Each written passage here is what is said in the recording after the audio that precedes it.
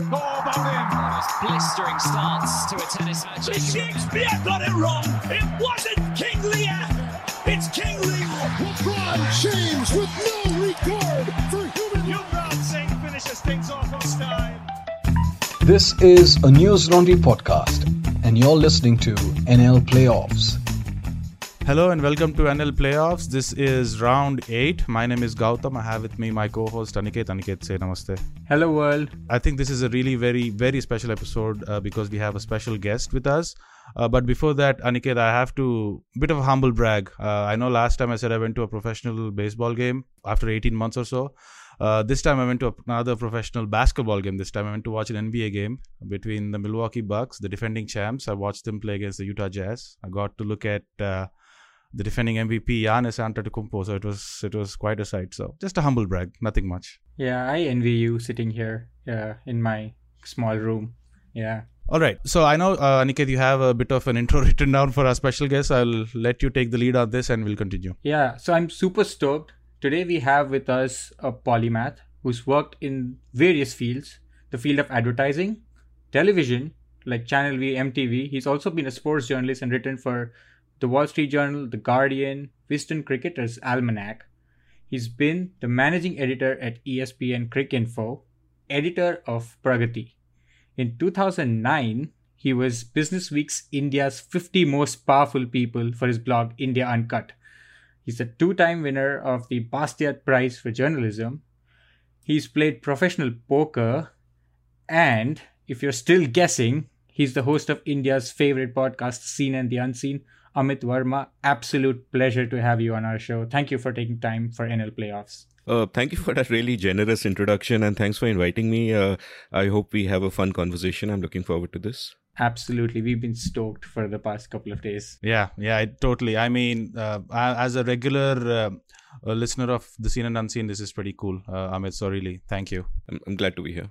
As we've already said, it's an absolute pleasure. We just want to give you a brief introduction. So we're like 8 episodes young.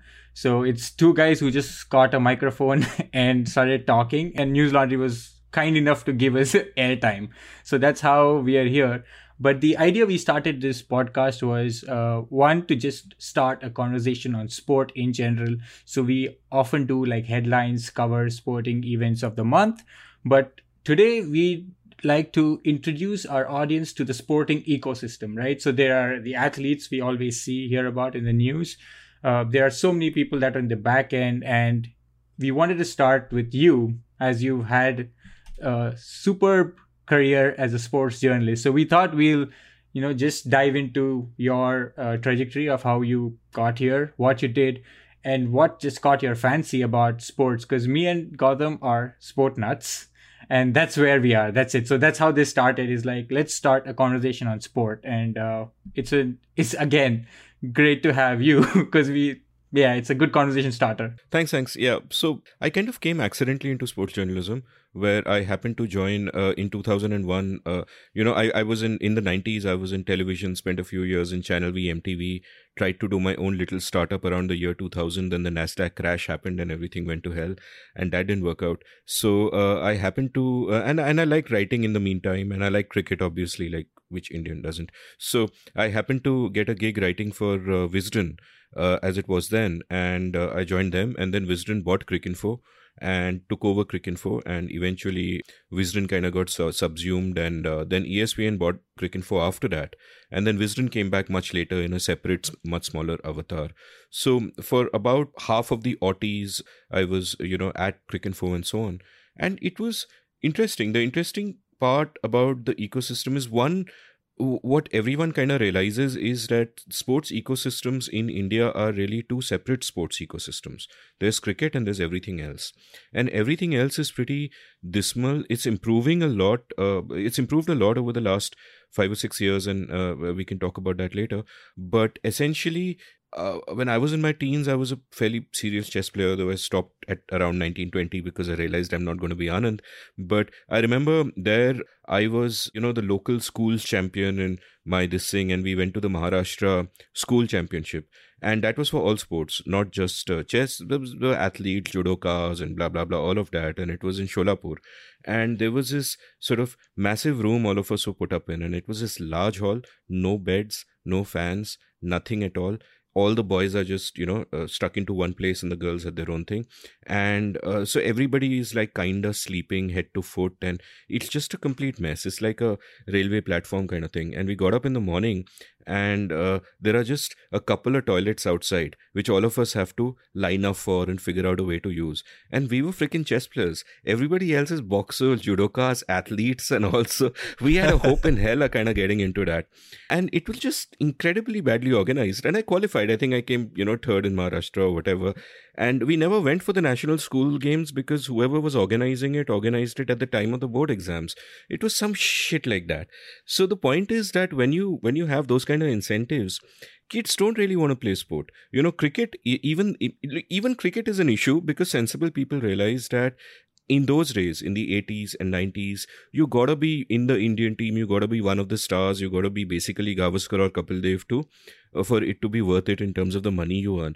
Everybody else earns nothing, right? And that's thankfully because of the IPL and the modernization of the game and the BCCI getting its act together, that's completely changed. But that was cricket. For all other sports, there was no point. If you had a shot at doing anything else, you did whatever that other thing was. And people who played sports really played sports to get a job. In the sense, you'd have railways and petroleum and, all these sort of public sector undertakings who would kind of give you jobs. So your whole thing was, okay, I'm good at running. I just want to be good enough. So I get into the railways to be part of the railways team. And after that, that's it. That's a limit of your ambition. And honestly, that is rational. You can't aspire to anything further than that because that entire ecosystem simply didn't exist. And again, in the last 5-6 years, it's kind of coming together and that's great.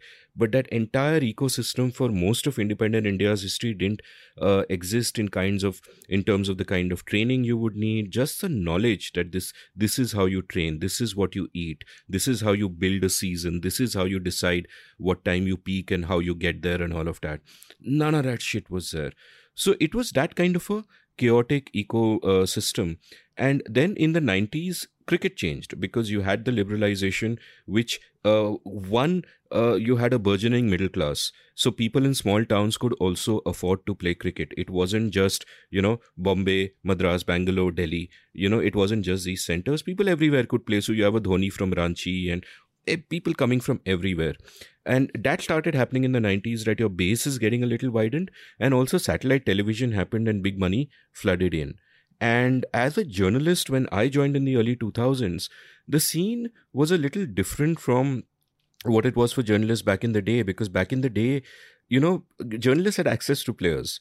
I did an episode of The Seen and the Unseen with Ayaz Memon, and he talks about how he'd just walk into the dressing room, He went to see that famous Tunbridge Wells game where Kapil made 175, and he reaches a ground and Vishy is hanging out outside the dressing room and they go and they have a chat.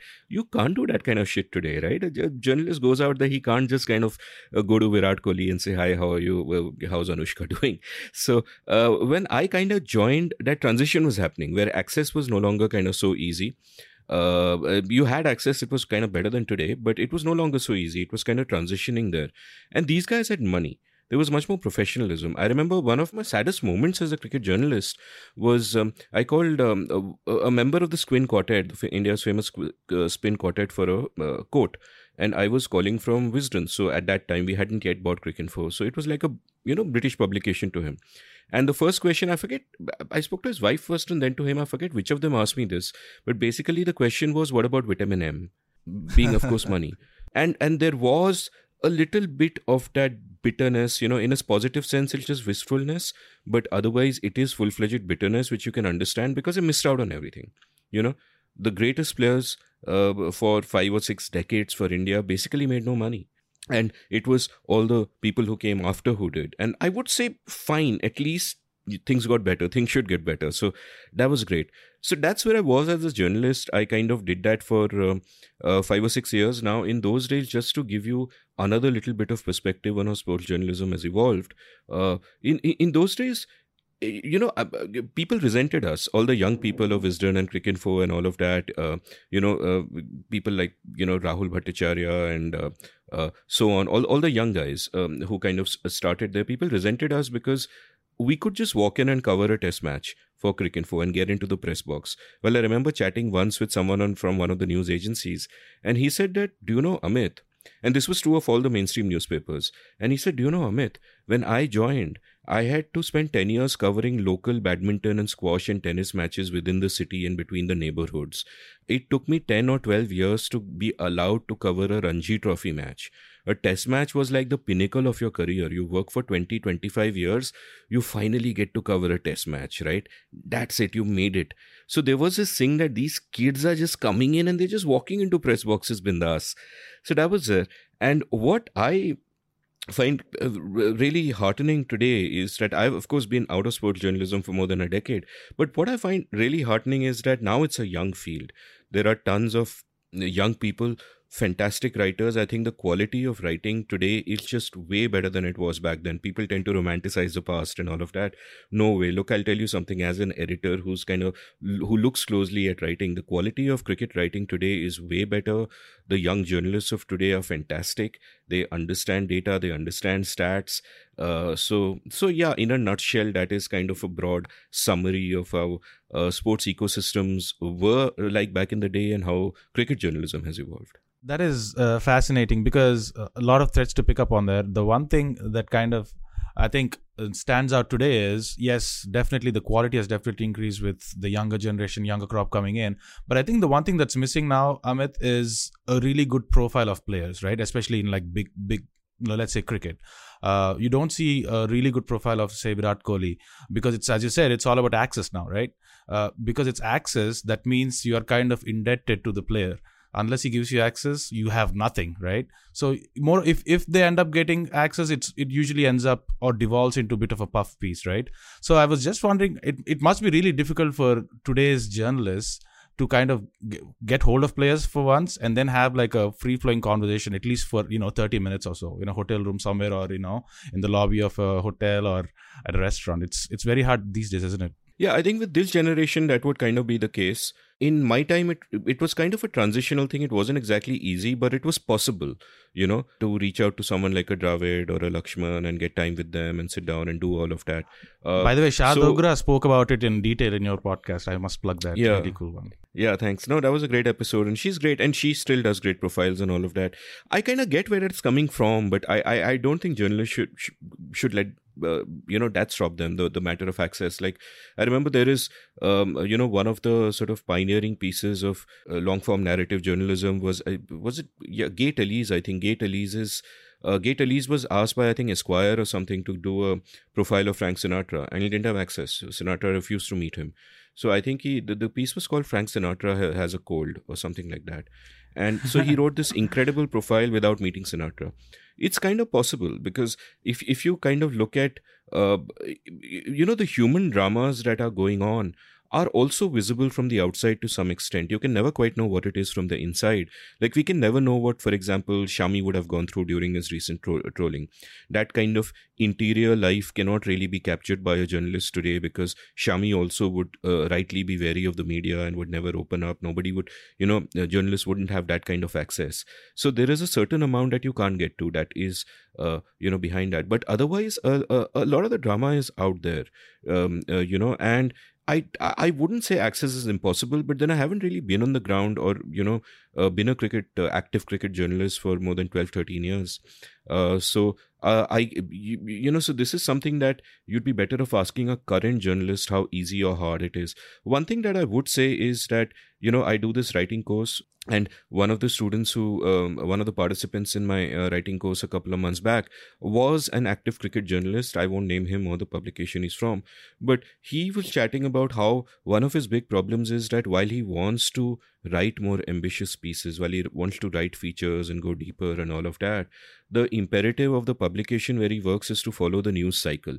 So if something kind of happens that, Dhoni's twisted an ankle or Virat's pet dog has a cold or whatever, you have to keep following the news cycle, which means all day you're churning out multiple little news rewrites and you're not really getting deep and you're not doing the kind of deep stuff that you want. And that is a bit of a problem. And he was like, what do I do about that? And obviously one of the ways in which I got past that, I mean, my work was fairly satisfying, but I think in every job, like at, Cricinfo, I was sort of the managing editor there for a while.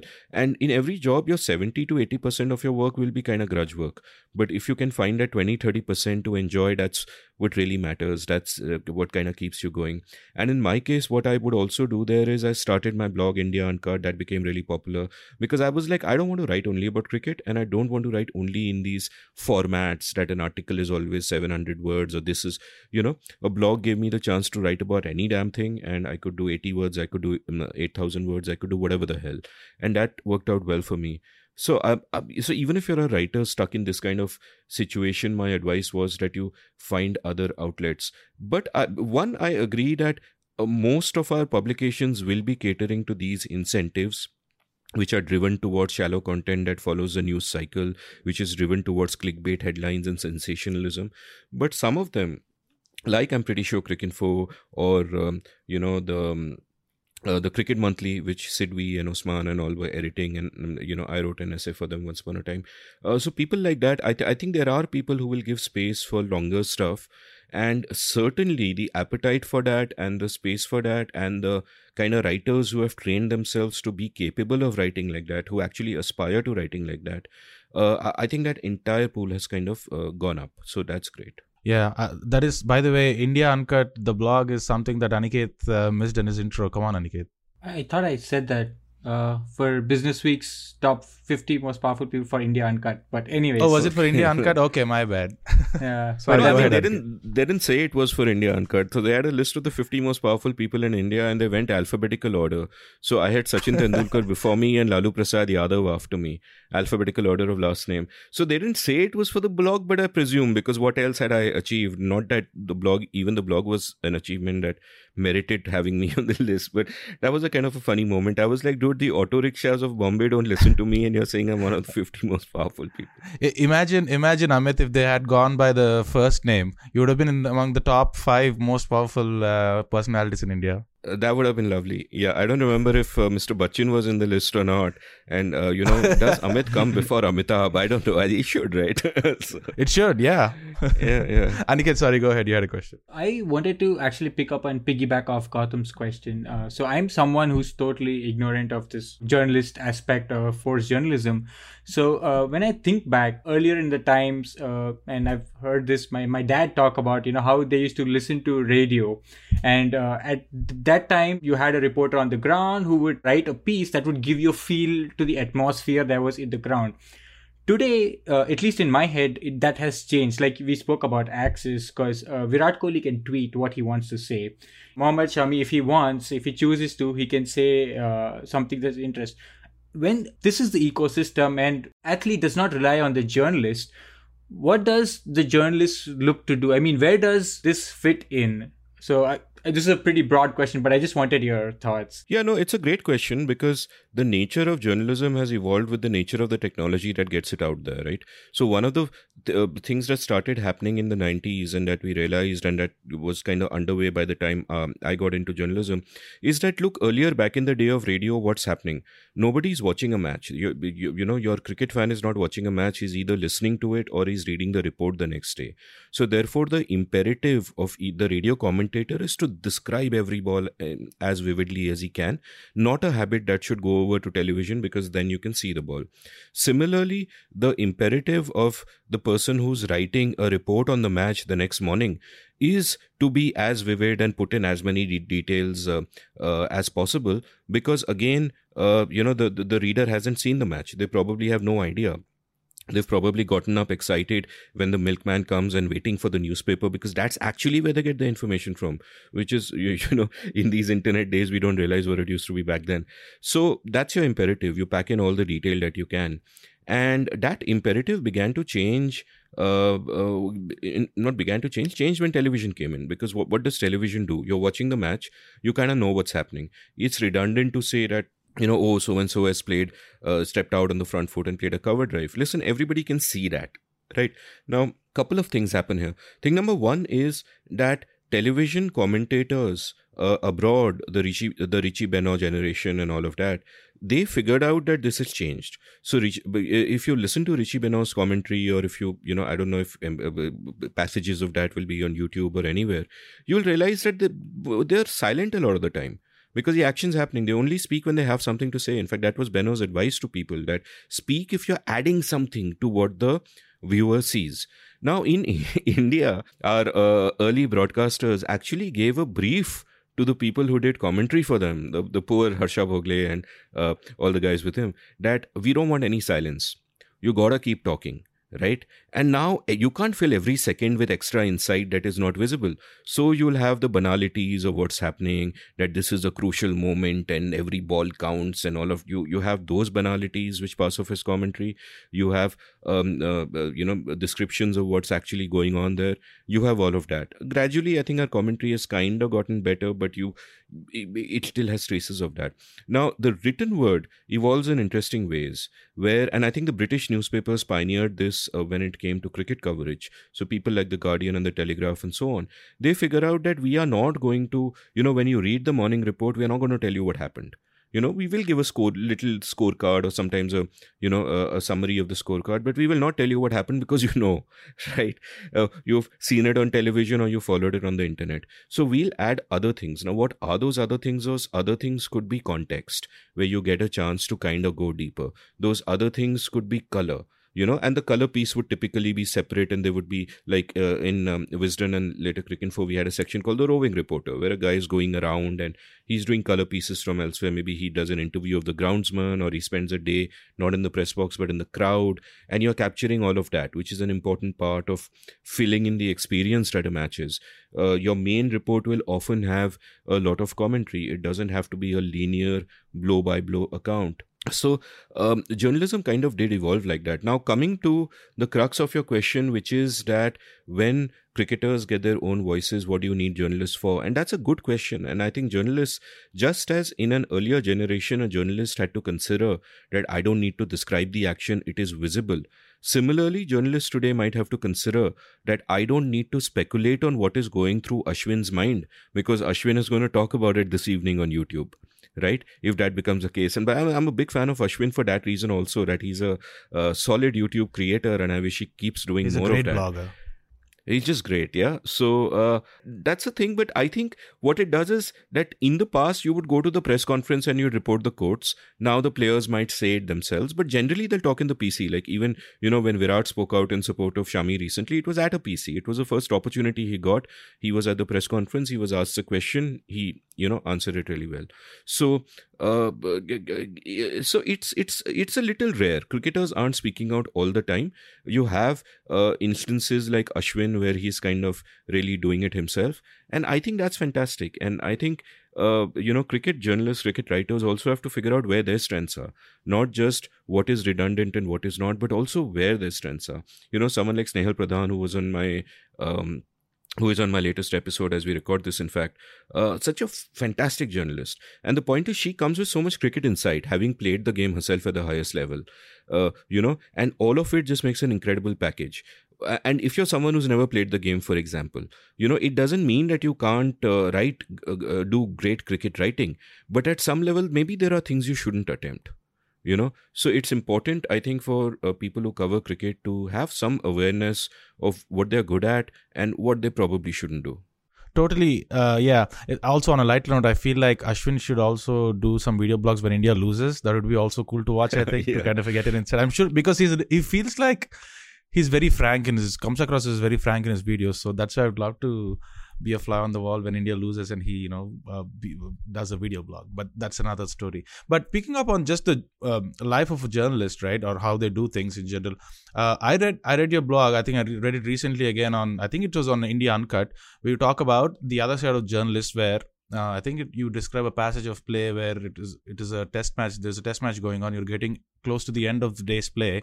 And by that time, journalists file them, well, not file, but are ready with their match reports, right? But then you describe a passage of play where Sachin is very close to getting a century or some kind of landmark.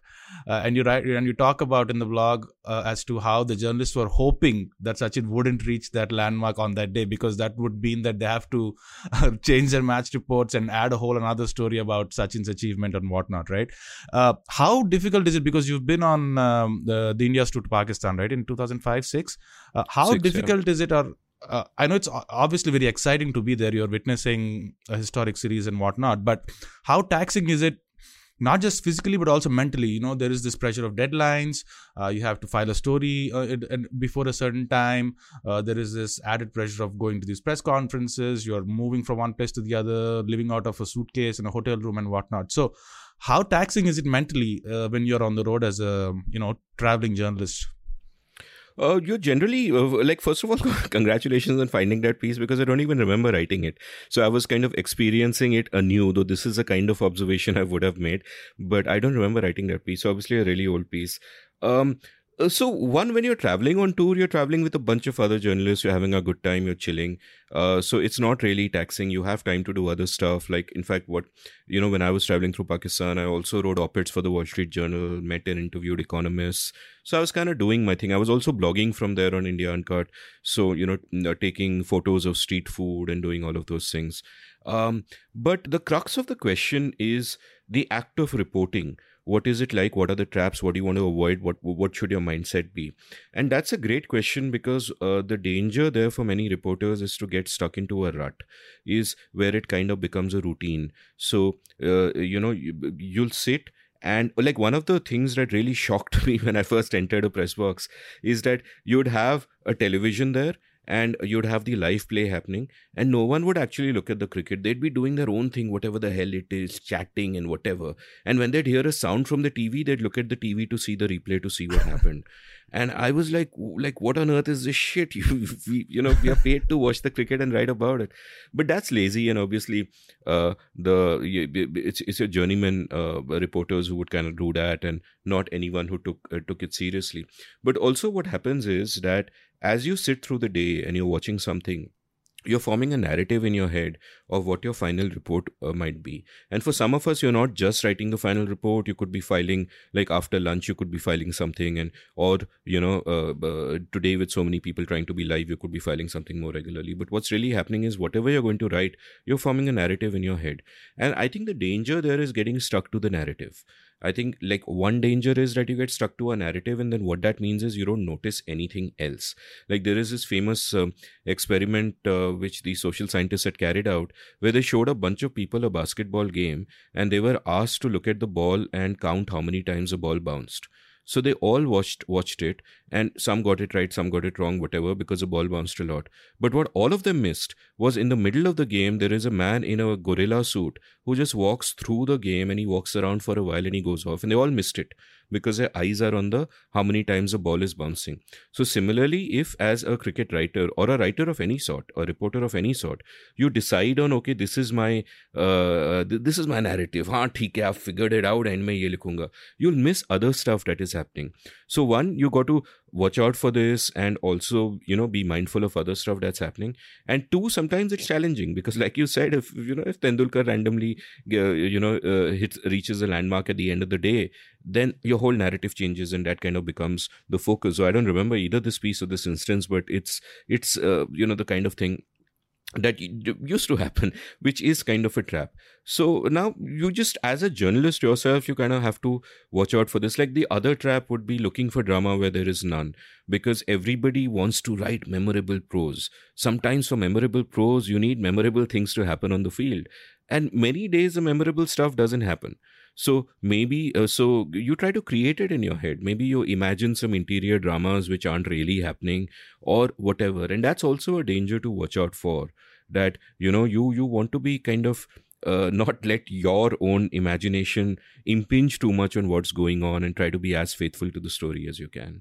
So I'm going to quickly plug in another question here. So I was fascinated what you said about the narrative, right? Irrespective of the field, like you always see that a person is stuck in his head. So what is your process to break away from this? Like, could you share a couple of words on how would you address this issue, especially what you've learned over the couple of years? Okay, so you just have to be mindful that this can happen. Now, the point is, forming narratives as you watch something is a natural process. It's a good process. This is how you make sense of the world. You form narratives. You look at events.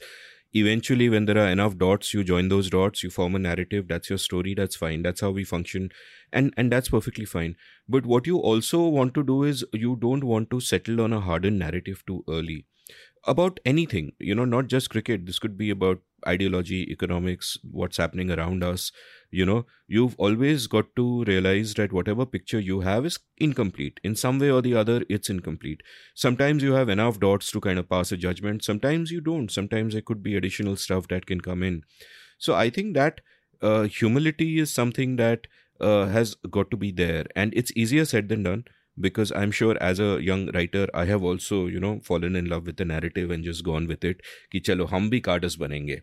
But, so I think, but over time, I think people kind of realize that, you got to be humble. You got to keep questioning whatever narratives you might have formed and not get into a rut, not get into a formulaic thing where it is your job to cover cricket. Like the best cricket writers, it's not just a job. They just love the game. So, and you can make out when they write. So I think you need to kind of keep that spark alive. You spoke about humility and making sure you're grounded and, you're watching the game as it happens, right? Kind of on the other side, you talk about humility in journalists. You also something that you also talk about a lot is humility in like great sports athletes, right? You talk about how, like Virat Kohli can come across as this super arrogant and brash guy on the field. I think I'm pretty sure it was you who said that. But he still has to go back to the nets and be extremely humble because that's the only way he can identify his mistakes and correct himself in the nets, right? So, in your experiences, and I know you've been in multiple tours now, right? So, do you have any examples of players of observing any players in the nets and how they're going about correcting their game or correcting their technique, whatever it is? Not any specific examples per se. I mean, the point that I often make is in underscoring that humility is a prerequisite for success. And let me break that down for a moment. Why is that the case? It is the case that whenever you start doing something, even if you love doing it, you suck at it, right? Always.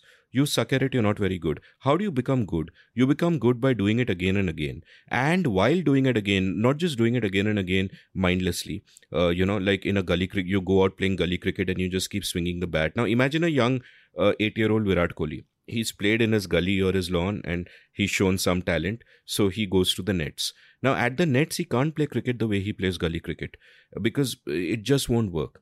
So, he's got to focus on all the things he's doing wrong. The road to excellence is always figuring out what you're doing wrong and getting that out of your game. Are you getting your feet to the line of the ball? Is your shoulder coming in the line? What's the angle of your elbow while driving? The balance of the body, the stillness of the head. All of these things are places where somebody who just picks up the game will get all of these wrong, which is natural. So you got to mindfully focus on each of them, try them 1,000,000 times and or 10,000 times as Gladwell might prefer, and to the point where they become baked into you. They're part of your reflexes. So when you're playing in a test match and you're playing that straight drive, you're not thinking about any of this. Where are my feet? Where's my elbow? You're not thinking about any of these. It's baked into you. Now it's a constant process of therefore evaluating your game. Like the example I gave is exactly of Virat Kohli, because Kohli comes across, the public image of Kohli is of a brash, aggressive, arrogant young man. But my point is that at least when it comes to his cricket, I can't speak about other domains of his life, but at least when it comes to his cricket, he is obviously a man of great humility. You have to be. You go out in the nets, you always have to only focus on what you're doing wrong, because that's what you want to get out of your game, and what remains is right. What remains is what you're doing right.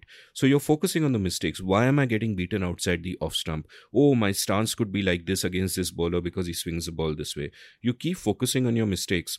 So humility is an essential quality. And I think literally anyone who achieves excellence has this, and they may not show it in their social life, for example. They may not show it when they're talking to people. But when it comes to their actual craft, what they're good at, they wouldn't have got there without great humility. And therefore I keep telling people that, for like I remember this sports interview that I read in the early 2000s. Now I forget whose it was. It sounds like Dravid, but I know it's not, but I've forgotten who precisely it is. And that person was asked about talent. And he said, I'll tell you what talent is. You think talent is, having the perfect body or hand-eye coordination or all of that. No, talent is that you've been getting up every morning at 6 to go running. One day in the off season, you get up at 6 and your body is aching and there's a storm outside, a thunderstorm. And you still get up and you go and run in the rain. And that's talent, right? And people underestimate this. What is talent? I would say, one, in that example, discipline is talent. And two, I would say humility is also talent. The hunger to learn, the hunger to get better. So more than all of those natural attributes, which, you need to start with, you also need all of these qualities. And every great cricketer who's played for India has these qualities. I'm sure even a Hardik Pandey who's got, so much swagger and all of that, I bet he has these qualities as well. You can't get to the top without great humility. Yeah, talent is hard work. Talent is humility. Talent is also Rohit Sharma. Who, by the way, I'm sure, people give these sort of lazy like lazy elegance is one of those cliches people use for Rohit, and they also used to use for Lakshman and all of that. And makes it look so easy. Yeah, so I'm like, as a flourish, you have used the phrase, but in literal terms, it is far from the truth. These buggers aren't lazy. They work damn hard. That's why they are where they are. I want to take one particular thread that I found super fascinating in this talk was you mentioned mindset, right? So Michael Gervais, actually, he talks about there are three things. One is your craft that you can actually work on, develop. The other is your physical aspect, right? So for an athlete, it's the strength. And third is the mindset, which is what you spoke about in terms of discipline, getting up on that stormy winter day and actually going for the run, or showing up when the cards are stacked against you. Like, the fact that showing up actually shows a mindset of a person. So I want to get your thoughts on this aspect of mindset in the game and how it's spoken about in cricket or in other sports in general. Because I feel, it's an opinion, it's not a fact, but this conversation is lacking in our society of, in terms of like even in depression or having understanding the mental aspect of how the humans function. Yeah, that's a great question. And in a sense, this aspect is one in which Indian sports, not just cricket, Indian sports has come a long way. Now, aspects of mindset obviously are what I referred to earlier in terms of discipline and humility and all that. But one of the essential things that shapes that mindset is an understanding of the probabilistic nature of the game, right? Which is something that I think sports people have internalized, but viewers have not. Right? And what do I mean by the probabilistic nature of the game? I mean that in a particular situation, say Rohit Sharma is in a particular situation, the bowlers are bowling really well, the run rate is rising, he's got to do something, he goes for a shot, he goes for an aggressive shot, he gets out, right? Now, what a viewer will see is just a result. They will see either that he got out and they will say, oh, irresponsible person, or they will see that he hit a 6 and they will say, Arey Rohit, match winner, what a genius, lazy elegance, all of that. But the point is that irrespective of the outcome, the action is actually the same. And the action is predicated upon having some understanding of, what are the percentages there. Maybe saying that if I just keep doing tuk tuk tuk, there's an X% chance we'll lose the match. But if I, go for my strokes, there's an X% chance I get out, but there's a Y% chance that we break the shackles and things get easier and all of that. Now, these percentages nobody really knows, but sports people have a much better sense of what this is, and they understand, I think, broadly that sometimes doing the right thing will get you the wrong outcome or vice versa. Right? So they understand that process is important, that you can't focus too much on the results. And this is something that everyone in the Indian team will also say, that they'll lose and they'll be like, the process is fine. And they even get mocked for it by, cricket fans who might not really understand. But this is essential. And the reason this intellectual understanding of probabilistic thinking is important is that it then leads into lifting some of the stresses and strains on you, where all you have to worry about is, am I doing the right thing? And not what will the outcome be?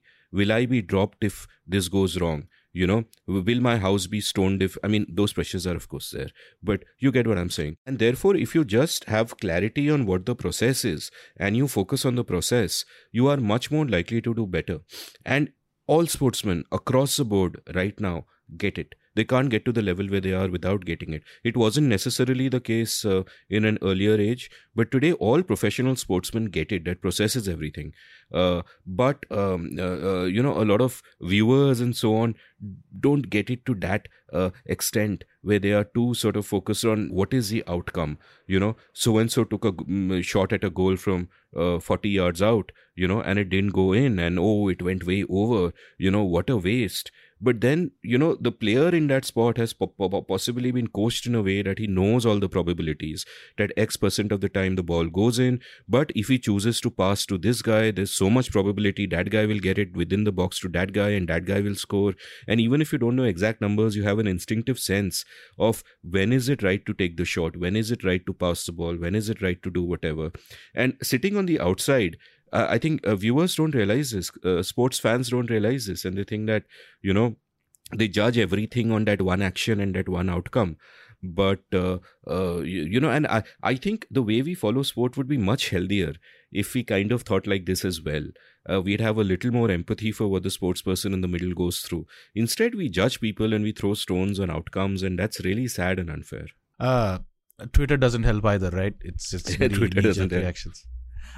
Because it's very interesting you talk about Rohit Sharma, because that exactly happened on, I think it was India's tour of Australia when they were there recently. It was, I think, close to the end of day's play, and he played a big shot and got caught at deep mid wicket of Netherlands. And I think Sunil Gavaskar lost it in the commentary box. It's like, why did you do that? There's no need for that and all of that stuff. But you're right. He was definitely playing the odds there.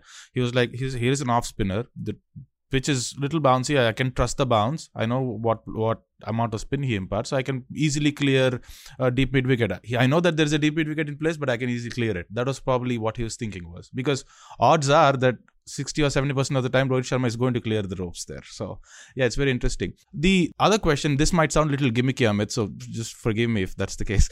But tell me if you agree with this or not. There are two quotes that I keep hearing in the seen and the unseen that you use a lot, right? The one is that the Indian constitution is largely liberal, imposed on a largely conservative Indian people, right? That's for another day. I won't say conservative. I won't say conservative. I'll say largely illiberal.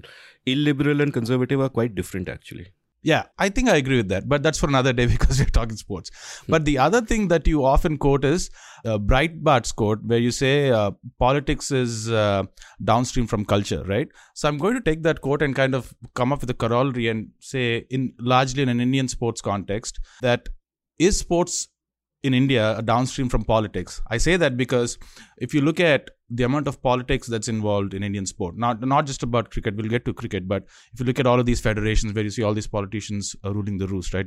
Every Olympics, every Commonwealth Games, you look at, some badminton federation, some politician came and this happened, so he had to quit, or there was no proper facilities provided because somebody didn't clear the budget and so on. And even in the most recent case, you saw the whole Rahul Dravid's coaching saga, right? He clearly did not want the coaching job. He was clearly strong-armed into it. Jay Shah and then Saurav Ganguly, who I think is more of a politician now than an ex-cricketer, to be honest. They've kind of, twisted his arm, and now he's applied for the head coaching job as we speak, right? What do you make of that? Is Indian sport downstream from Indian politics? Yeah, okay. That's a really interesting question, and you've kind of made me think. One, I won't comment on the Dravid issue because I really don't know, what's going on there. So I won't comment on that. But in general, I would say that, look, Indian sports is downstream from culture. If politics is downstream from culture and sports is downstream from politics and sports is downstream from culture, I'd say it's downstream from culture, and a lot of those cultural factors kind of play in. And the thing to note here is that if you look at how Indian society has evolved, you find that the way that we approach sport has evolved in kind of a similar way. That, back in the day, if you look at the early decades of our independence, 50s, 60s, 70s, what is an Indian to do to entertain himself? Like when I get guests of my vintage or older on my show, I will often talk to them about, what did you do on a free day in your childhood? Because there's nothing to do, which is why Bollywood and cricket are so, work, which is why Test cricket works. 5 days. Who's got 5 days? We Indians have 5 days, or who has the time to watch 3-hour films? We Indians have the time to watch 3-hour films, give them to us. So what that also meant was that these our sports stars became larger than life. They became larger than life. You have temples for sports stars being constructed, especially Bollywood stars, become much larger than life. And because they are so much a source of your whatever this national pride thing, like I really agree with my good friend Prem Panikkar. He wrote a lovely piece recently about how it is bizarre that, we feel pride at things that have nothing to do with us, which is what I have also said all my life, that at the most I can be proud of the things I do, and even there I got to be aware of the role luck plays and that I didn't really do everything. But to be proud of something that done by somebody else somewhere with no relation to me, I don't get that. But there weren't so many sources of national pride, so therefore emotions would fly high, anger would come. And because so much, like you take India-Pakistan as an example, so much of our national narrative was about this India-Pakistan thing right from our birth, in fact right from the birth of the respective nations, that those matches became a big deal. That constantly losing to Sharjah, losing at Sharjah to Pakistan became a big deal. Beating them in every World Cup, which was something we kept up until recently, was a big deal. All these things were a big deal. They should not be a big deal, but they're a big deal because, as George Orwell wrote in that memorable essay, sport is war minus a shooting. Right? And Mike Marquez, of course, borrowed that, used War Minus a Shooting as the title of one of his memorable books. But sport is war minus a shooting. Now, the thing is, I think sport can work in different ways, and we've seen both those ways in India. And way number one is that is negative. You have it tied up with all these jingoism, with all the tribalistic instincts that are, the worst aspects of our society today. And it can feed into all of those. And that's a problem. But it can also transcend that sometimes. It can transcend that in ways that when someone does something remarkable, then, everybody can gather around to celebrate that. And for a few moments, one, you forget ki, Hindu kaun hai, Muslim kaun hai, ye kaun hai. You're all kind of celebrating that. And two, at an aspirational level, it gives you hope, which is why all these small town cricketers making it big is a really big deal. And some of them from really impoverished backgrounds, but they make it there. Like in my latest episode that I did with Snehal, she was talking about someone from the Indian women's team whose father sings on a thela in the streets of Mumbai, and she made it there. And that's aspirational, and that's tremendous. And that gives hope to individuals that there is something beyond this, that, the circumstances of our birth are not our destiny. We can go beyond that. And sport can sometimes do that, and that's wonderful. Sport can also reveal, aspects of character which we should all want to aspire to. The fact that you stick at something even if you're losing, or the fact that that whole one for all for one kind of team spirit that happens. But everything has a flip side to it. So in a sense, I think it is a mirror of society, and and I think both cricket and all the other Indian sports have been on a massive upswing over the last few years. And I just hope that it doesn't go the way of all of this politics kind of getting in the way. That would be terrible. But right now, I think that it is still, to some level, it kind of seems to transcend that. And I found it very heartening that, Kohli came out in support of Shami the way he did, And I think it's hard to kind of understate how important role models behaving in that way is. And that's a big deal. And someone like Kohli is really too big. You can't really touch him, though he's just lost the captaincy. But he's big enough to be able to do that without worrying about being in jail tomorrow, unlike, the rest of us. So that's great. So, yeah, I mean, there are both sides to this. So, pulling on the politics thread, just to recap, India as a sporting nation, keeping cricket aside, we've, like you said, have grown, So Abhinav Bindra, gave us our the Roger Bannister type moment, where breaking the 4-minute mile, and then you have athletes like Neeraj Chopra who's basically come on and taken this gold medal. But we also see the flip side of it. For example, in this particular Olympics, if you pick athletes like, I think, Manika Batra or Sai Praneeth, they actually showed up and they didn't have their coaches with them. They were not allowed for whatever reason. There was some reason they were said that you cannot have your coach, or one athlete is given 2 coaches and the others are like sacrificing. So there is this element of, politics for whatever reason. Is it funding intertwined with this? And I want to plug in your episode with, I think, Nandan Kamath and Joy, which was brilliant because it opened my eyes to what the Gore sporting revolution was. But do our athletes perform despite the privileges they have? I would say it's not in spite. Like Neeraj Chopra winning is an outlier. But if we give that to the 1.3 billion people, I know it's tough from an idealistic, it's utopian.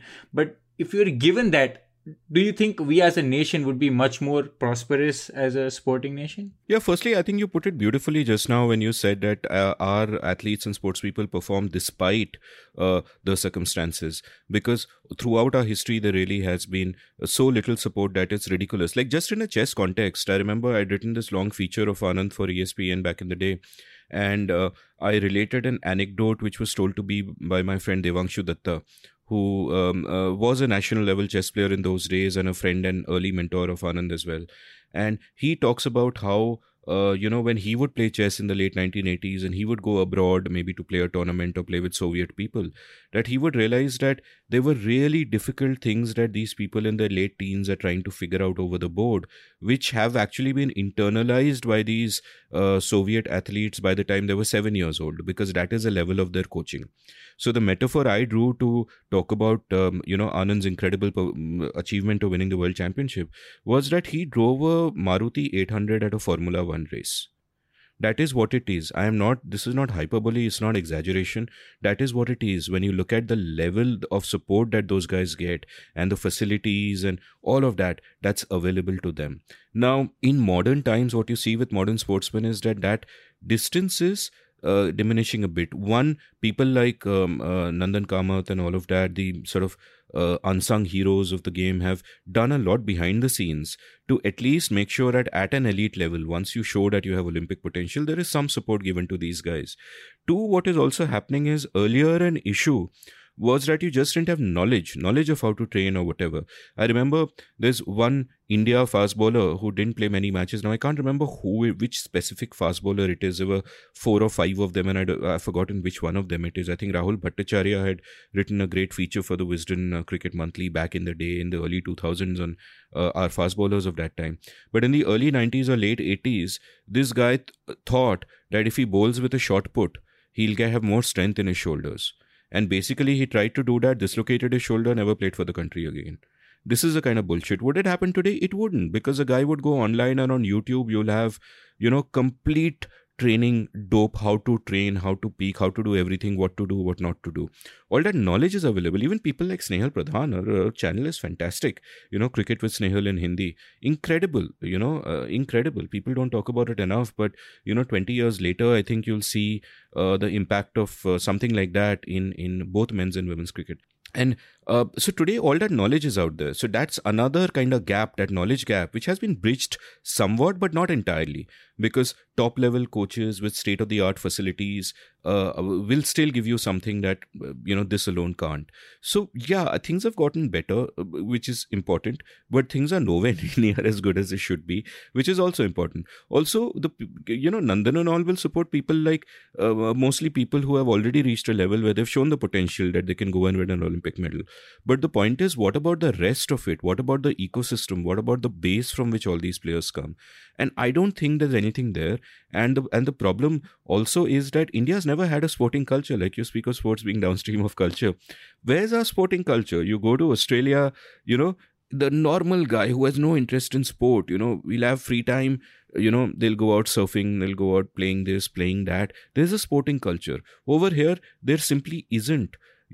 and a lot of reasons for that. People say climate, but hey, Brazil and all have also, with similar tropicalish climate done well enough. People say nutrition, but I don't know how much of a problem that still is. So I don't buy any of those. I think that it is happenstance that we don't have a sporting culture. It is happenstance that we were basically left with the colonial heritage of cricket, and that really took on for a bunch of reasons. But there's no reason why we can't do well in everything else, which is why you correctly you compared Abhinav Bindra's gold medal with Roger Bannister 4-minute mile. Fantastic comparison, because that's really how seminal that is, where you just realize that bloody hell I can do that. And I'd say Neeraj Chopra even more, because what Bindra was doing was he was shooting. Right? So people will say कि ठीक है, Indians aren't so strong, they aren't so fast, लेकिन हाँ ठीक है, गोली लगा मार देंगे.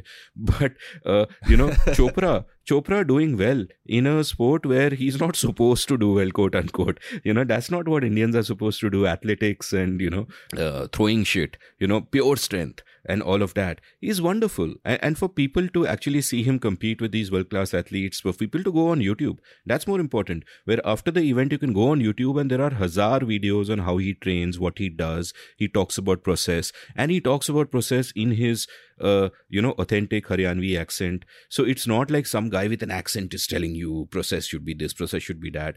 It's a guy who is just a person of the soil, hasn't changed a bit, and he's won an Olympic gold medal.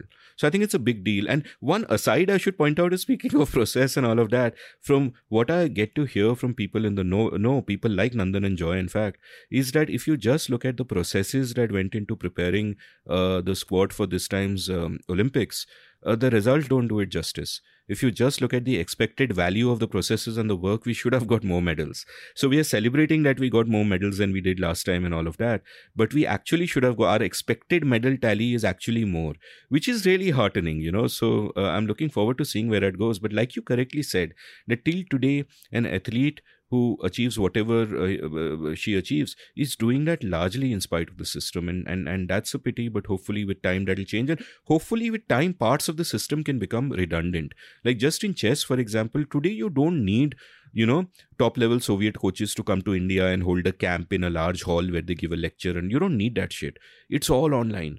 We've got top players like Nihal Sareen, Pragyananda and all that, all online. Your engines are online, everything is online. They're getting in far more volume of actually playing chess because of online chess. So more and more with technology and all of that, bits of the system can become less and less necessary, and maybe that's also a spark of hope. Okay, so since we're talking about the system, right, and your experience with chess, when you said that, I had a vivid memory of my time. So I was never an athlete, but my dad was in Forge, so he made sure we played. It was a thing we had to do every day. So I was a jack of all. Like I played table tennis for my school, for my university. I played badminton, and I went for these tournaments. And what you said just came to life. Like we would sleep on tables in a school. Some school would host us. We would sleep on tables, and there would be no bathrooms. And typically, when I saw that, I was like, "Kyun? Why should someone, do this?" And this brings me to the question of dropout. Like, it seems like you had a similar thought. So we have this high dropout rate in our athletic system, the way the system functions for all its inefficiencies. Have you thought about this? Because is there a way, do we have like the midday meal equivalent, which is set up to basically bring kids to school and keep them so that it's a big failure in itself. I think that's a topic for another day of how it's not doing its job. But there's an idea of, how you retain. People have thought about, let's, work towards this, because we have China. There's this, I think Economist has it. It's called the factory of producing athletes, where they just, it's not on choice, it's imposed on you, but they have these systems working out. So have you ever interacted with people just because you are in these circles? I wanted to pick your brain along these lines. Yeah, firstly, you're absolutely right. I mean, this is a classic case of the seen and the unseen, right? You'll see the guys who make it, you won't see the guys who don't. You'll see the Sunil Gavaskar, you won't see the Ramesh Nagdev, who, by the way, was Gavaskar's opening partner in college, hard-hitting batsman, really fine batsman, went to the US to study and to do job, right? And the unseen is far more than the seen. because there's just so little scope. I think the key thing here is not to think of it in a top-down way in terms of what can the state do. Like, do we want to be a China and put people in camps where they're forced to play or whatever? And I don't even know how well it works for China. Like right now, I think in terms of chess, at least, which I follow closely, young Indian chess players are more promising than young Chinese chess players, though they're also very good. But I think the larger sort of the key thing to focus on, which is again something I bring up a lot in my podcast, is incentives. Right? People respond to incentives. What are the incentives you can give? Now, for example, a midday school meal is a good example of a different kind of incentive, which is intended to have kids coming to school and for parents to send kids to school because they know that one meal is taken care of. And like you said, whether it works or not is a different matter, but that is at least the thinking behind it. So you got to figure out incentives. And for me, for example, look at cricket.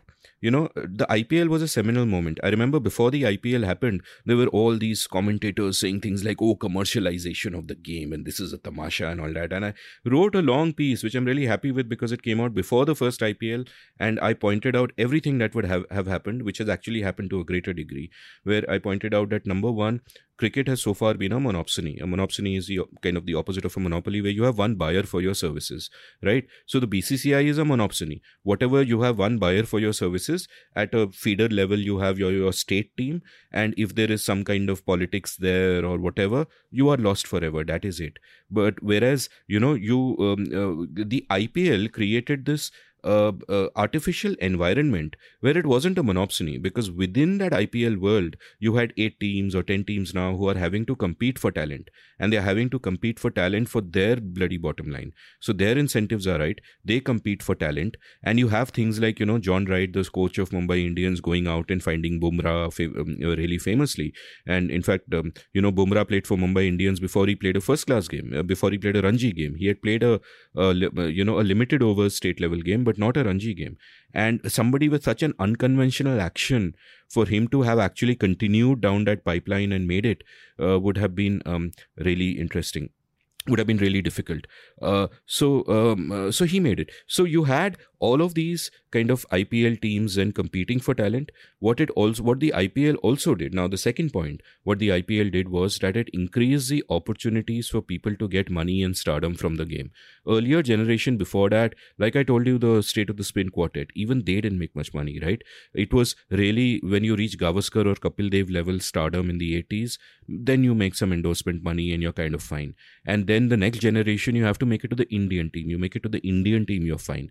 So it's 11 out of 1 billion. The odds are really against you. If you're thinking sensibly, you will just be ki, nahi, I'll do my engineering or I'll do MBA. Because the point is, you do an MBA, even a mediocre MBA is going to make decent money, right? But a mediocre cricketer is going to make nothing. He's going to starve. Right? That was the bottom line back in those days. So IPL opened those opportunities where it's not just 11, 12 guys who can make serious money.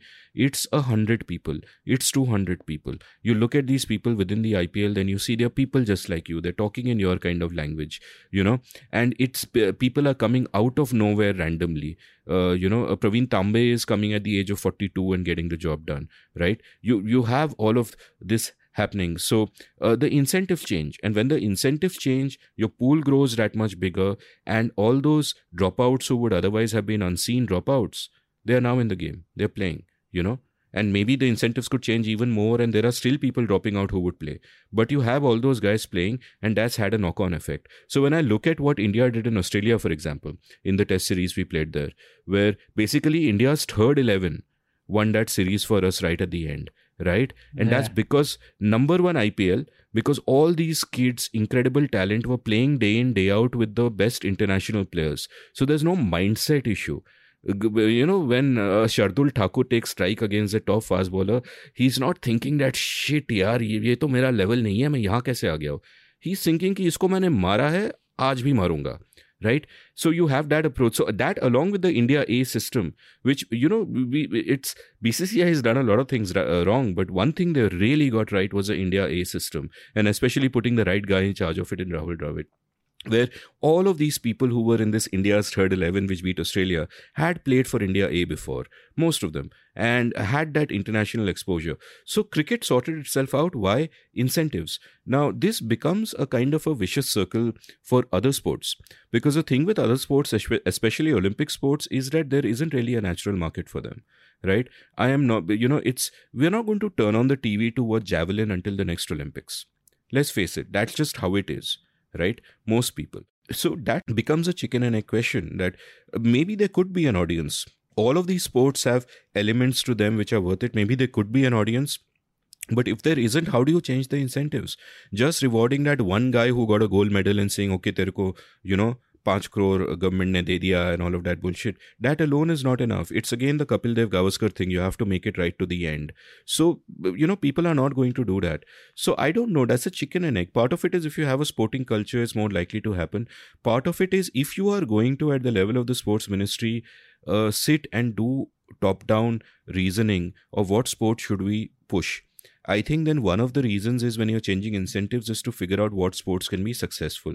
Like before this recent episode I did with Nandan and Joy, I did an episode with Joy Bhattacharya called Building Sports Ecosystems, right? First half he spoke about being in charge of Kolkata Knight Riders. Second half he spoke about our sports ecosystems, bringing the under-17 football World Cup to India when he did a few years ago, and how that went. And an important point Joy made, and Joy by the way is now in charge of this volleyball league that has managed to separate itself from the volleyball board, which is great. And the point that he made is that sometimes there are sports which inherently lend themselves to being followed. Like table tennis, people won't follow table tennis because the ball is too small, right? So you can't always see what's happening. You see people moving and you see a blur of rackets, but you don't really know what's happening. So it's not really going to take off in that extent. Whereas if you look at something like football, it's visible, Even within cricket, it's a small ball, yeah, but the action is really clear. You have those breaks which are perfect for commercial breaks. You have all of that. So, but I don't know if this can be done in a top-down way, and I don't know if it will happen in a bottom-up way, because we don't have a sporting ecosystem. These are kind of exceptions. We just have an incredibly large pool of 1.3 billion, which is why, somebody or the other will, eventually make it through all the way. But it's a much smaller percentage than would be the case in other countries. So it's a difficult question. I am happy that cricket managed to solve it. I think cricket in India is in a really good place right now. But for the other sports, long way to go. It's much better than it used to be, as and people like Nandan have played a part in making it much better than it used to be. But it is what it is. Yeah. It's very interesting with ecosystems, because me and Aniket live in America. So it's amazing. You can see the difference because you have friends who are Americans, right? So you just go out and play with them. Any sport you take, they play basketball here, they play soccer, in fact, like football here. You can see just the way they play, their techniques and all are pretty solid. Their basic fundamentals are down. They know they have tremendous form of shooting a basketball shot, or you can see them moving around in the right triangles and when they're playing football and stuff. So that's that's something they learned when they were in high school. That's something they learned when they were in like 6th or 7th grade, right? So that comes back to your non-existent sporting structure in India and whatnot.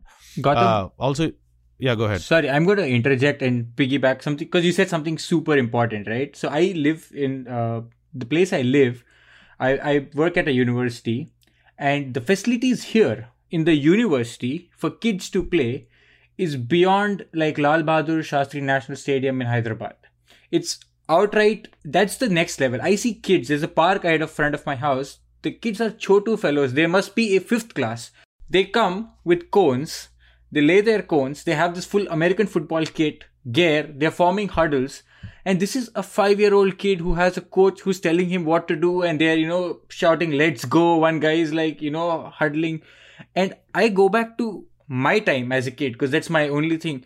And we were like, 5 log get together. Aaj ball kaun la raha hai? Bat, अच्छा तुम लोगे, out हो गया तो bat लेके जा रहा हूँ मैं. So, that used to be the ecosystem we kind of played in, and you can see this stark difference of how a college sporting ground here is like, better than what we've used for some of our Asian games and Commonwealth games as well. I mean, I just wanted to add this point.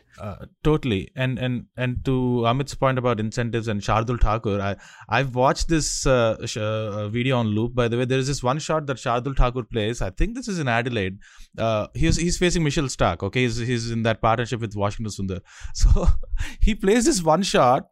It's the ball is outside the off stump, good length. He just stands there and hits a cover drive on the up and just stands and holds his pose for a little bit. Quite an unbelievable shot. But to your point about, I remember that shot. It's a ridiculous shot. Like it's a shot of a top batsman. A bowler wouldn't even practice all the shit that goes into that. But these guys do, because they know that in IPL you got to do everything, man, to to be valuable for your team. Yeah, quite an unbelievable shot. And to your point, just he doesn't fear anybody at that stage because he's seen that. He's been there. He's probably been in more high pressure situations than that test match. You spoke very briefly about chess there, Amit. So I'm sure at some point, I don't know if you had it or not, but have you had any interactions with Viswanathan Anand? And could you just how did he come across to you? Is he like an intense guy, you think, when he's preparing for a chess game? Or is he like a laid-back guy who takes life as it comes? So I'm a big fan of Anand, and I've tried to get in touch with him to invite him for my podcast, but I haven't even been able to get in touch. So I don't even know, if I can manage to do that at some point, because my emails and whatever go unanswered. But the interesting thing that people who don't play chess don't realize about Anand is that he comes across and he is such an affable, mild-mannered, polite gentleman.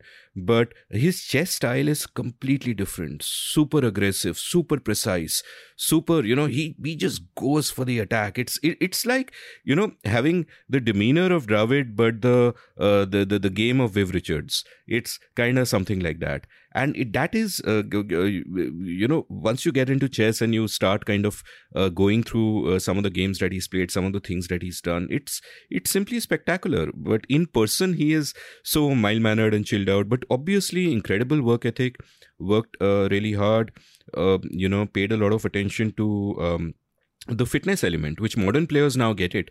But it wasn't always so obvious that physical fitness is a big part of chess. And he did his yoga and he did all of that. So yeah, I'm a huge fan, even if he doesn't reply to emails. Yeah, that's fascinating. Yeah, I would love to listen to Viswanathan Anand on the Scene and the Unseen, because I think he's somebody who does not, as you said, does not get his due credit. I mean, he gets his laurels and whatnot, but I think he should be lauded much more than what he's lauded right now. I think, Aniket, we have a few questions from the News Laundry folks that we have. Do you want to just go through them briefly? They are like current topics, Amit. You can feel free to answer them or do not answer them. They're just off-the-cuff topics. So one of the first questions was, should Messi return as a player or a technical director to Barcelona in the future? No, the answer is neither. I'm sure both Barcelona and Messi would not consider any of those options. They already, it would just be a celebrity-based thing. I don't think they'll kind of do that. Like Ronaldo getting back to Manchester United. The thing is, one, I think, Barcelona's kind of done the right thing by hiring Xavi. Even though he's a former player, he's also someone who is sort of almost a player philosopher like Pep Guardiola was. That whole Cruyffian, La Masia style of possession football. So I think he's a perfect person. I would actually have preferred someone like Erik ten Hag, also a very Cruyffian coach at Ajax, to kind of come, because he's actually had a fantastic track record over the last few years of nurturing youngsters and taking them to the highest level. But I think that's good. But I used to do an economics podcast with a co-host of mine, Vivek Kaul, a couple of years back, and called Econ Central. And we did an episode there where I spoke about the concept of the winner's curse in the context of football. Like, that was the time Messi had just announced that he's leaving Barca, and he eventually couldn't. He was stuck there, but there was talk, City will pay so much or PSG will pay so much. And my point was, whoever gets him is, will be a victim of the winner's curse, because the problem with Messi and Ronaldo is that their goal scoring abilities are undiminished. However, their work rate off the ball has just become terrible. Like, Jonathan Wilson had a great piece on this, that when Messi was in the 2010-2011 Barcelona under Guardiola, his number of tackles per game and his just work rate at pressing was really high. It was fantastic compared with anyone. While today it is, at the other end of the spectrum, where these guys will just stand around and kind of wait for the ball. And PSG has, of course, a multiple problem because they've also got Neymar and Mbappe who don't like to press too much. And the modern game is a kind of that total football-y thing where everybody has to press, everybody has to work together. So it becomes a problem. So, when this season began, I thought, okay, PSG and United are going to disappoint their fans because, and PSG, of course, is such a strong team that, it's only at the Champions League level that they get disappointing. They might still win the league anyway. But with United, like, I think Ronaldo in the game that happened yesterday against Atlanta bailed them out with a couple of goals. And you'll see him scoring goals and you'll wonder, what am I saying? But the point is, the fact that Ronaldo is there and you have to play him means that your entire strategy then becomes dependent and circled around this one person. And that can't be good. And so even if that guy himself is scoring goals, it becomes a problem. And you kind of, Jonathan Wilson again in a recent piece wrote about Ronaldo as someone who's been destroying coaches. At Juventus, Allegri had to go, then Sarri had to go. Over here, Solskjaer will be gone soon. You might have a few false dawns, but he'll be gone soon. And maybe he would have been gone anyway without Ronaldo. But I think teams play really differently. And neither of these, and I don't know where the question about Messi came from because he's not really a thinker of the game. He's just a great player, period. And I think, anyone who gets him, like, PSG, apparently their commercial value, their endorsements, all of that really went up after he joined. So that's a good reason to get a guy like that. I'm not sure there are solid footballing reasons.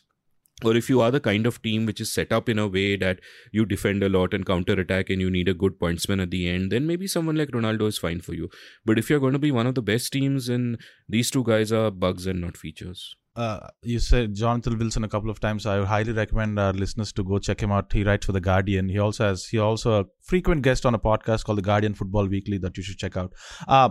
I think also to a large extent, the really great players, I think, this is my personal opinion, to a large extent don't make for great coaches, I don't think, because they have a very high standards and they expect the same standard that they were when they were playing. But that's a whole... I think also, Amit, you and I are in a minority when you say that Ronaldo is probably not going to be the best thing that ever happened to United, or his return, because I'm a Manchester United fan and I've been harping. I know Aniket disagrees with me. I've been harping and just banging the drum and saying that, look, he's going to be good. He's going to be serviceable. Don't get me wrong. But it affects the whole nature of how they go about things. They have to play him in every game, which they are now. Sure, he's bailing them out. But I think overall, he's not going to make them world beaters, I don't think. It's just, similar to Messi at PSG, they're selling... jerseys like crazy. The social media team has been on an overdrive. Every other post is Ronaldo with the picture in it. So, yeah, it's kind of crazy. But anyway, Aniket, do you have any other questions? I know there are a few more. Yeah, so I just wanted to add my 2 cents to this. Is that I 100% agree that Ronaldo is not the guy who would come and score 42 goals, one season. But having a person like him who can come on in the 60th minute definitely helps the team. Like, you have folks like Pogba and all who, typically are not the high-class trainers and when you see someone like Ronaldo who comes in at like 6 a.m. or Messi and, leaves at like 8 a.m., I think there is this element of leadership imparted. And I think Kohli, had a similar effect on the Indian cricket team in terms of fitness, going into the gym and stuff like that. So I get that, but the other aspect of it is that all these people also see that these overpaid superstars at the end of the field aren't really defending, they aren't really pressing, while in the other team there might be 10 outfielders who are all pressing. Over here there are 8 or 9 guys who are pressing. There's that one lazy bum who can score a lot of goals, but he'll just kind of chilling there. I mean, I know I'm sounding too harsh and I don't want to overstate it. These are both incredible goal scorers. So what you said about 42 goals in a season, he might well get that, but the question is, what is the unseen effect on how the rest of the team plays the rest of the time? What is Ronaldo is not going to come on the 60th minute. He's not going to be happy with anything. He's going to start. He's going to want to start every game, right? So that's the thing. No, for sure, I agree. And, with both of them in the team, you're always keeping one passing lane open because, they are going to sit back and not do the press, as you mentioned. So I'm 100% on that. So the next question is related. I mean, so I don't know why. I think we have Barcelona fans, including me, is that Barcelona what can Barcelona do to achieve the former glory? Do you have thoughts on that? I have some thoughts, but I'll let you go first. Yeah, no, I'd be interested in knowing what your thoughts are. My thought on what they need to kind of do is that they need to drop the image of themselves as this dominant team that has dominated Europe, that has dominated, the game in Spain, and instead realize that they need to kind of reboot. And therefore, I think what they are just doing is kind of the right thing, which is that focus on the young talent who've been trained in your traditional way of playing at La Masia. So, guys like Pedri and Gavi and all of these guys, focus on the young talent that you have, the young teenagers coming through, and get a coach you can build a project with. They should not have got a superstar coach at this point in time. They should have got a guy who is philosophically completely with them, much as Guardiola was. And then you back the guy. Again, process. So you say that, okay, results don't matter. Maybe we don't even qualify for the Champions League next season. I mean, right now they're like 7th or 8th or whatever, right? Maybe we don't even qualify, results don't matter. But back the process, do the rebuilding thing. And maybe in 3 or 4 years' time, when this spectacular young talent really achieves fruition and, that style of play really comes together again, you have the sort of the effect that Guardiola had back in the day with Messi and Iniesta and Xavi and all of that. I think there is a talent there. There is a raw talent to build something like that. But don't look at superstar hires. Don't look for superstar coaches. I think they should really have got one of two people, Erik ten Hag or Xavi, and just given them the keys and said that, okay, we are building a long-term project. If we don't make it to Champions League by March, we will not sack you. We are building a long-term project, just focus on that, make the team play the way that Barcelona used to play. I think they kind of need to do that. Unfortunately, they are in this massively difficult corner where financially they've just been blown apart. Like, they've made all kinds of wrong decisions in the last few years in terms of getting players, in terms of the coaches they've got and all of that. All kinds of wrong decisions. And financially, I don't know how sustainable this whole thing is. But they've got to build that long-term project. I think for any football team, not just them, even United, for example, needs to build a long-term project. Don't go from superstar coach to superstar coach. Get a guy who can build that project. Like Chelsea did a very smart thing last year where they didn't stick too long with Lampard. They got in Thomas Tuchel and immediately the result and the difference was visible. Similarly, I think these guys, before Pochettino went to PSG, they should just have gotten rid of Solskjaer and got Pochettino and told him project. Because he built a similar project like that at Tottenham and that really worked out. Now, it was like a negative sum game that, United is still stuck with Solskjaer and there's no vision and there's no project. And poor Pochettino is stuck at PSG where he can't do what he does because he's got all these saddled with these superstars. So at some point in time, I hope the two come together. But I think the key for any club in the modern day is build a project. Like even for that matter, for Newcastle, what they seem to be doing is they seem to be looking for a superstar coach. What I would do is go to Ralf Rangnick, for example, who's available, who built the whole Red Bull franchise, who was an early gegenpressing inspiration for Jurgen Klopp. Go to Rangnick, give him the keys of the house. Tell him that, you be director of football as he has been in all these other clubs, but you also coach and he's been a great coach. And then later on, maybe you get somebody in. The exact Red Bull model that was formed. But you have to build a project and look at the long term. You can't just say that I have so much money and I will get so many players and I will get a big name coach. I don't think that works out. Yeah, and then Aniket, now we saw Koeman is gone. They sacked Steve Bruce from Newcastle. They sacked Nuno from Tottenham. It's whole musical chairs thing going on. They got Tottenham gets Conte. Barcelona is still looking, I think. I think Unai Emery is going to Newcastle, by the way. Yeah, that's what I love Unai, but I'm not sure he's the man for a project. Yeah. Yeah, but we'll see how it goes. I'm not really comfortable with him either. Aniket, sorry, go ahead. You had some comments on Barcelona. Yeah, so I couldn't agree more with Amit, actually. And the reason is, if we learn anything from our history, this is the lesson, right? We've seen Arsenal with Arsene Wenger, who had a project going on, say with Sir Alex Ferguson at United. And when you have this, there is no short-term fix. It's a band-aid and it will eventually, it's a house of cards that will fall. And I have another sweeping observation to make. Like you mentioned about financial mess, my club Barcelona and my country seem to be in a leadership crisis. I think Barcelona have come out of it. it's going to be a long haul. Once you fall into this slump, it's never going to be back at the same rate. The rate at which you grow is going to be much slower than what you previously. So let's see where Barca goes. Hopefully, India learns and grows too, because we got to pick our leaders well. But yeah, that's I'm really worried one of these corporate tech bro types will listen to this and do a LinkedIn post about what football coaching can teach a prime minister. So if that happens, Aniket, it's your fault. Oh no, I'm guilty. But yeah, I thought so much whether I should say it or not. But then I'm like, maybe just say it. But yeah, yeah. So. Yeah. So I completely agree, and I never knew this guy. Well, LinkedIn is now becoming more and more like a professional Facebook environment. Yeah, and Gotham bragged about him going to Milwaukee Bucks. So 2 years back, I didn't know it would be the last time I would ever see, but it was a dream to watch Messi, and I actually did. So I saw him play the local derby with Espanyol. So it was pretty awesome. And I never ever thought at that point, I thought Messi and Barca were one thing. It was too far to ever think this would happen, but here we are, different times. So, yeah. Yeah, I feel your pain. Like, I have friends who are very deep Barca fans. Shout out to Ruben Abraham. And I know how difficult the last few years have been for them. But, I think they're finally on the right track. And, I think Xavi is a good choice. Getting a superstar coach would have been terrible.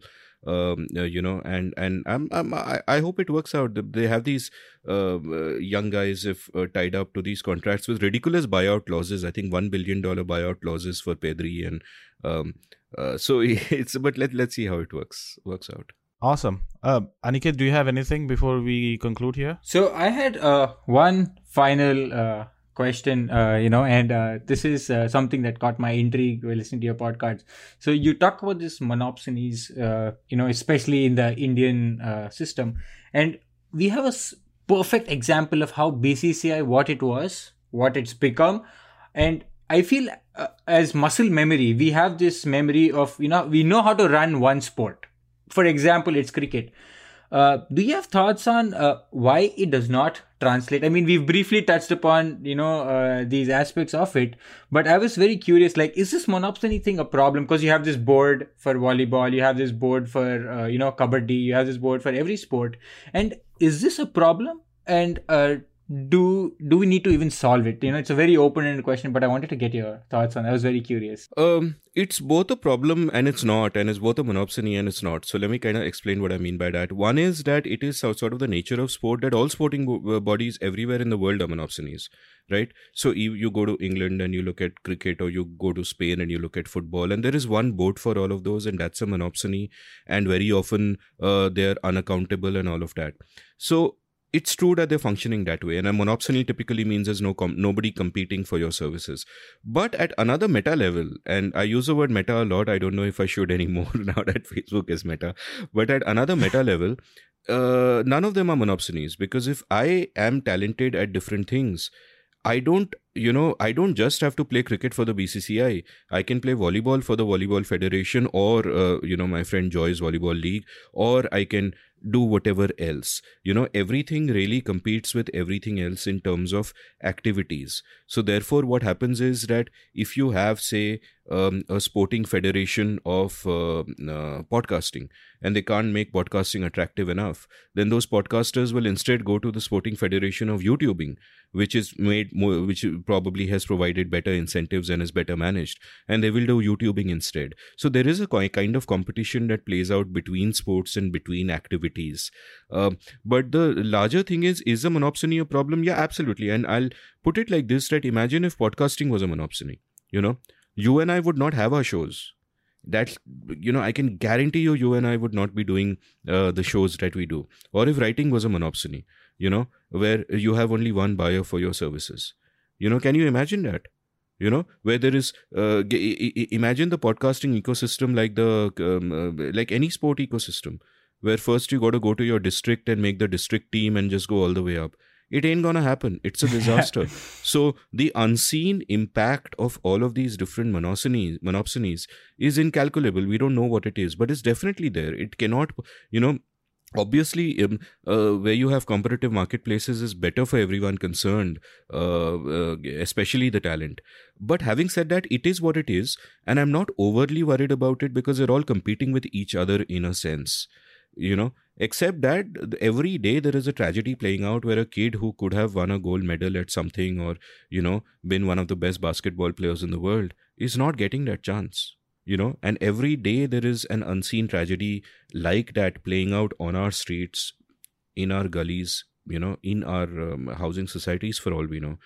But it is what it is. I don't see a way past it, and the government taking over things is just the worst monopsony of all. That simply would not work. I mean, it's no coincidence that the one sporting board in India which has done well, despite all the nonsense they have done, they've still done well, is the BCCI. So Yeah, that tells you most of what that makes sense, and that tells you all you have to, right? I guess we can keep going on and on and on, pick on so many threads here, but I know we are a little strapped for time. So Amit, really, really appreciate you joining us. We are still a very fledgling, as they say, fledgling podcast. So really appreciate you coming on. You're probably the most prolific and the greatest Indian podcast of all time. I'm going to say it. I've already done the conversation. You don't need to butter me up now. Thank you for that. No, but seriously, I remember I was in Portland, in Oregon, on the West Coast. I had to take this trek. I think it was a 9 to 10 mile trek. Beautiful trek. It took me about 3 hours to finish it, 3.5 hours. It was equivalent to one Sharda Ogra episode of The Seen and the Unseen. I started trekking and finished trekking, and that was the end of the podcast, I think. It was close to 2.5 to 3 hours. Well, you can say you went on a trek with Sharda Ogra. How many people can say that? But you should listen at higher speeds. I listen to everything at 2x or more. You go one step at a time till it normalizes. Yeah. It's just much more efficient, and you get in a lot more that way. But I still can't. Appreciate it, really. 1.5 kind of works for me, but yeah, it's still kind of weird for me to listen at a higher speed. You have to get used to it. But really, thank you, Amit. Thanks for joining us. Before you leave, do you have any recommendations? We'll definitely plug your podcast on the show notes, but any other recommendations that you have? One, you mentioned Jonathan Wilson. So Jonathan Wilson's book, Inverting the Pyramid, is a fantastic book of the evolution of football strategy, and that you really have to read. For in terms of cricket, really all books by Gideon Hay, but my old colleague Rahul Bhattacharya wrote a fabulous book called Pandits from Pakistan. He had traveled through Pakistan for the 2004 tour when we resumed touring the tour before I went in 2006. So Pandits from Pakistan is again a fabulous book which very authentic, captures a flavor really well. So that's kind of a superb book. I would say, I'm not, when Snehal came on my episode last week, I said good things about her in the intro and all of that. But if anything, it was understated. I just think she's an absolutely remarkable journalist. About everything, not women's cricket, about everything. This is one of our finest writers out there. So follow her work, follow Sharda Ogra's work. Rohit Brijnath can write a pretty mean feature sometimes when he gets his mind down to it. So yeah, and just write yourself. If you love the writing of these people and you feel that itch, then don't be underconfident. Don't let diffidence hold you back. I think what too many young people do is they'll fall in love with something and they'll do it. They'll think they suck and it's not for them and they'll leave it. But the point is, everybody sucks when they start. And the only way to become good is by doing it again and again and again. Just simply iteration. And one of the things I like to tell my writing students, which is perhaps a good note to end this on, is that when it comes to other things, talent might be a prerequisite along with all the other things. So, if you're a batsman, you need that hand-eye coordination. If you're a fast bowler, you might need a particular kind of physique or the fast twitch muscles or whatever. For writing, there is no prerequisite. Anybody can write great prose. Anybody, without exception. So if you want to write, if you feel, if you love sport and you feel you read all these great writers, you'd like to write yourself, don't let anything stop you. Just jump into it. Keep doing it. Trust in the process, and eventually the results will come. Awesome. Aniket? So thank you so much for being here. And I must thank you personally. I never knew I would get this chance to, but your podcast has been an amazing companion on my runs. So I never knew that I would get an opportunity to actually thank you personally because it's been a great companion on my solo runs. So thank you for that. And a recommendation that I have to enrich the life of our audience is I read this interesting article. It's on Science Direct. It's a sports article but it basically talks about how in a biathlon, which basically has skiing and shooting, they did a study on how supporters impact athlete performance. And what they found was that men actually ran faster in that, which is expected because it's a sporting event. But what was very surprising was that which is basically strength based, but when it was a complex event like shooting, the researchers found that men actually did worse with athletes, with audience in the stands.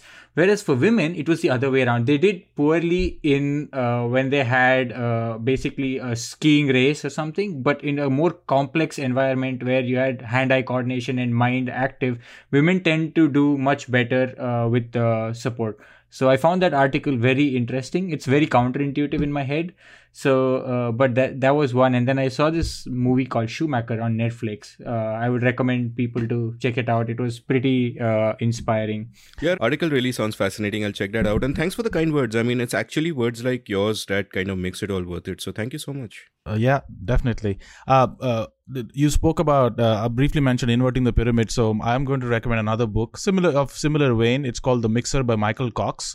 It usually covers how Premier League has evolved. So it's mostly covers the Premier League era. So it starts from 91 through 2015 or so. It's a really good book. The one good thing about that is he calls out individual plays, so you can always go and book the book on the side and go to YouTube and find it out. So it's very cool. So check The Mixer out on Michael Cox. And also please do subscribe to News Laundry. We love working for them. They gave us a platform here where we are able to meet all these wonderful people. So thanks to everybody. And please do subscribe to News Laundry and pay to keep news free.